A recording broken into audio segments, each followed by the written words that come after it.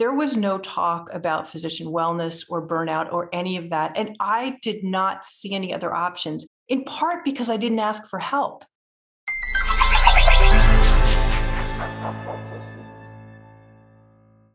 Hi, everyone. We're so glad you're here on Doc Working, the Whole Physician Podcast. I'm Jill Farmer, your host for today and a lead coach at Doc Working. And we're brought to you by Doc Working Thrive, our subscription coaching service where we help physicians thrive by coaching, peer mentoring, and other courses that can help you be your best in medicine and life. Today, we're going to have a really interesting conversation about a very important topic right now, which is burnout. And I'm really excited to have joining us for the conversation today, Diane Shannon, MD. After experiencing paralyzing burnout as a new primary care physician, Dr. Diane Shannon made the difficult decision to leave the practice of medicine and pursue a career in writing. And her focus for 20 years has been drawing attention to ways to address clinician burnout, system inefficiency, and patient safety problems. And she's the co-author of the book, Preventing Physician Burnout, Curing the Chaos and Returning the Joy to the Practice of Medicine. Diane, thank you so much for being with us here today. Thank you so much, Jill. It's great to be here. Let's start with your story. What led you to do the work you're doing today? What was your experience that has informed the way that you show up in the world in service of other physicians now? Yes. So I was drawn to medicine like a lot of people. I had a family member in medicine. My mother was a midwife, and I just loved seeing her interactions with her patients and hearing her talk about her career. So when I entered clinical practice, I had an expectation about those sorts of connections. And even back in training, it's kind of like, this isn't exactly what I expected. And I saw so many ways that system issues got in between the physician and the patient, and also some really significant patient safety concerns. Now, when I look back, I can say, my way of trying to work in that system and protect my patients in that system burned me out. And I didn't know that at the time. I just knew eventually, after just a few years in practice, actually, that I needed to get out. It was a really, really difficult decision. I thought, I'm not trained to do anything else. What am I going to do with myself? And really struggling with that. I did eventually land in medical writing and then in kind of health policy writing. Loved that. And eventually realized, there's this thing called professional burnout. And that's what I experienced. And with the help of a coach, was able to overcome my shame about that and write about my experience. And that eventually led to the book, speaking about burnout, having a better understanding of it. And 3 years ago, I think it was, becoming a coach myself because of wanting to not just write about the problem, but also be able to affect change. And I walk this kind of interesting intersection between understanding burnout is caused by workplace stress. That is what it's caused by. And individuals have agency that can really change their experience of work every day and their experience of their whole life. So where are the places that it makes sense to advocate for system change? And where is it that individuals have within themselves the ability to make some changes that really impact their lives? Oh, you just so succinctly said what I have been talking about for much of the last 12 years, coaching physicians and helping to, again, identify where the agency is, where the system needs to change, and how to overcome tendencies of perfectionism and overwork that are sort of baked into the medical education system that create conditions that make it common for burnout to happen. I want to talk about what's happening right now for physicians, even physicians who, 2 years ago would have said, yeah, I'm working hard, but it's really meaningful work. I'm, able to make time for other things that matter to me in their life. Had a pretty good flow going. COVID changed that and disrupted that for so many different physicians in so many different ways and added just an enormous pressurizing component. And we know workplace pressure is another big component of burnout. So What about the physician that says, yeah, I heard other people talking about burnout and I didn't think that was going to be for me? Or a physician who says, oh, I was starting to burn out and geez, this pressurizing situation has made it worse. What do you say to them right now, Diane? Well, we know from the research that there are certain things that drive burnout, like certain things in the workplace. One of them is the workload, like having enough resources to do the work that you're there to do. And the resource piece, I think, has really been affected, especially lately with COVID, in terms of the loss of support staff. From the physicians I speak with, that is huge. And so I think that's a huge issue. And just the ability to be able to see where are the places where you might advocate for change, where you might advocate for more resources. And when that's not there, are there ways that you can shift both what you're doing, how you're doing it, how efficiently you're doing it? You mentioned perfectionism. And one of the things that I've seen is perfectionism can get in the way and make a person kind of churn more energy where maybe they could pull back or rethink how they're doing things. Now, that's not the perfect answer because we know what these physicians today are working in and the conditions and the lack of resources. Like we were saying before, like there are certain tendencies that we all have as physicians because those were actually helpful in getting us to where we are, right? Being very detail oriented is something that is very helpful in getting through training and being a physician. It's just when it's taken a little too far or used in the wrong context that it gets us into trouble. So are there places where an individual can begin to look at that? Where might they need to set some boundaries that are very uncomfortable if you haven't done it before to be able to preserve some time for the things that rejuvenate you? I love that. Really, really sound advice. And if you're a really tired, burned out physician, I suggest that you pause and rewind and listen to that again, because there was just a lot of good ideas in there.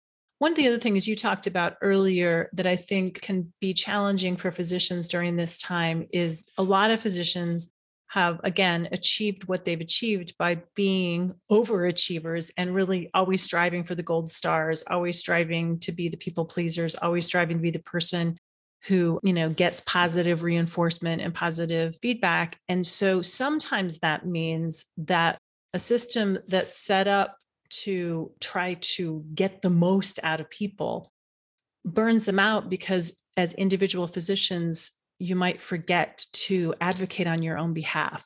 And you think if I'm just working hard enough and I just get a good gold enough stars, and if they just see how incredible I am, at some point somebody's going to say, hey, she's working too hard or he's working too hard and we need to give them a break or we need to change the schedule in a way that allows for some more rest and rejuvenation.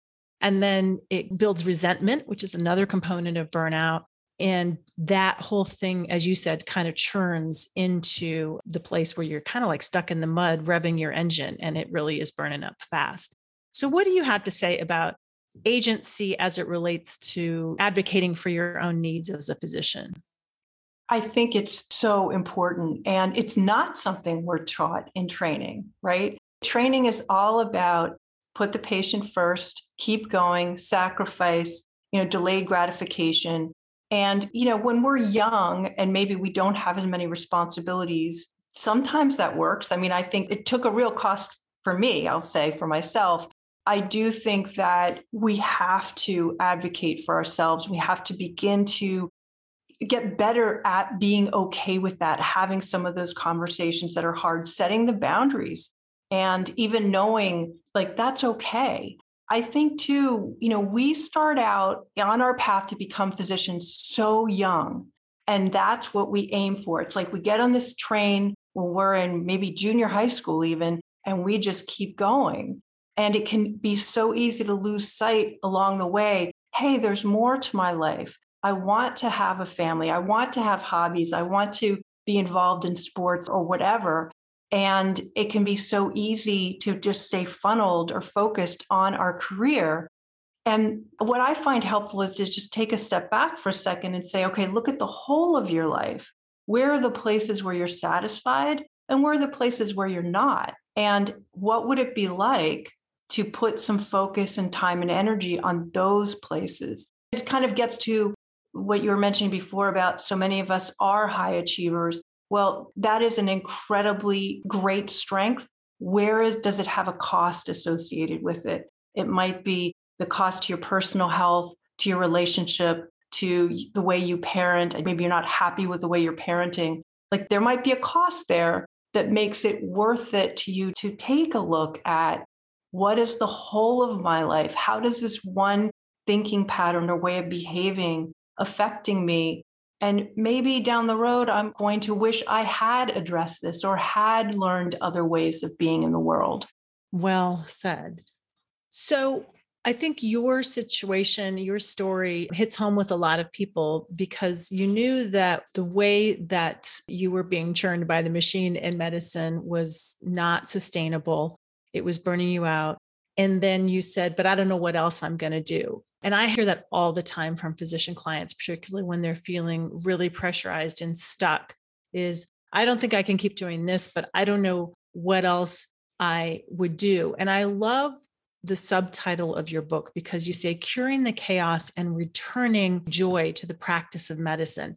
I think, there is a percentage of people that maybe it's time to exit the practice of medicine, but I think a lot of people feel like it's their only option for burnout when it isn't their only option for burnout. And so I want you to talk a little bit about that. Even though it was the option that you took, it sounds like you have a slightly different perspective on it now. I do. And Jill, I'm so glad you brought this up because, back when I left, which was more than 25 years ago, there was no talk about physician wellness or burnout or any of that. And I did not see any other options, in part because I didn't ask for help.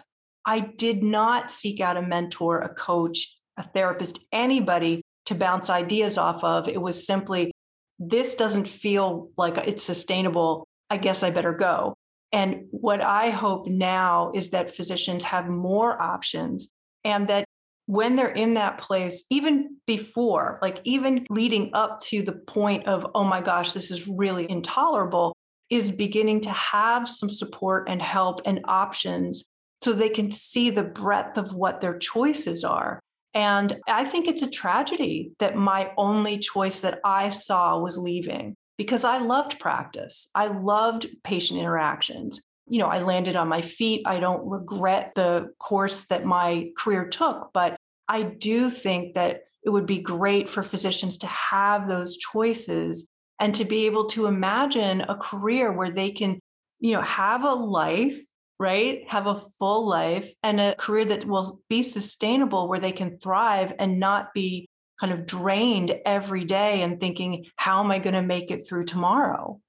Really agree with that 100%. You just completely and succinctly summarized our mission behind Doc Working Thrive, which is our subscription coaching program for physicians. And it has been one of the great joys in my life to have had a number of the physicians who initially joined us in that group program saying, I'm really burned out. I think it's time to leave medicine. After even just a few months of being part of a group, of rethinking some of the things that were really grinding them down and making them feel like they were, as you said, just churning all the time.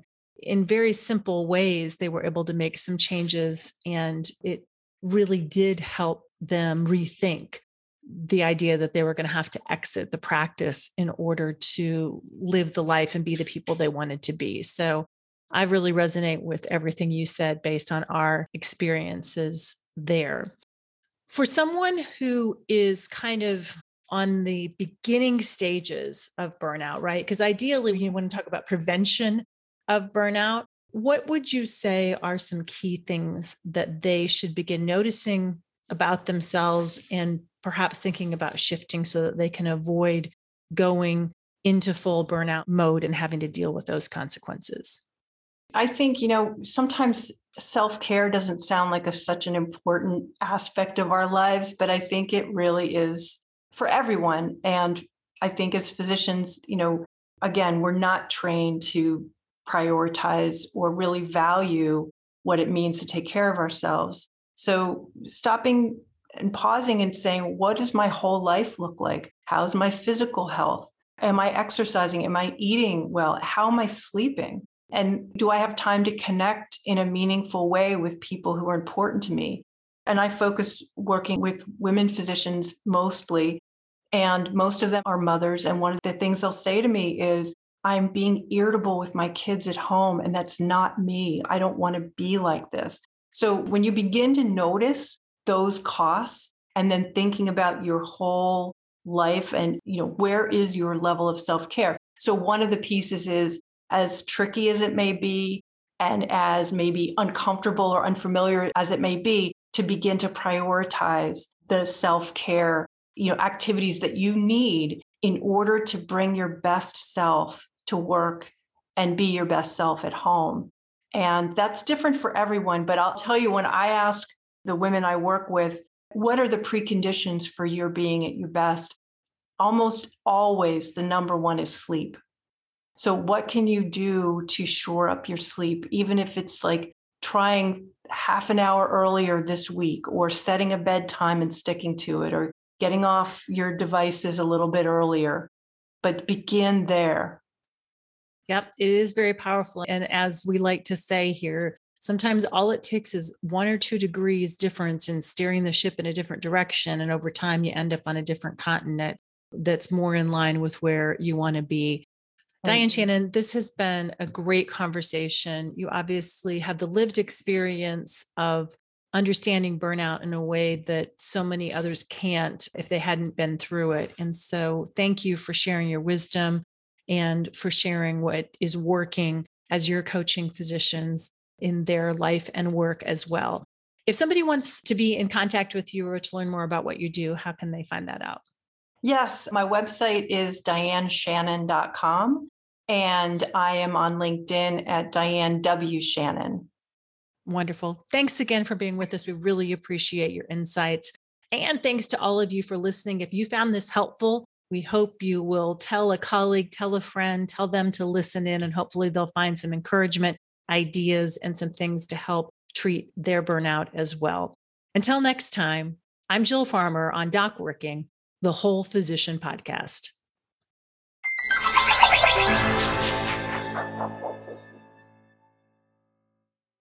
I'm Amanda Taryn, producer of Doc Working, the Whole Physician Podcast. Thank you so much for listening. Please don't forget to like and subscribe, and head over to docworking.com to see all we have to offer.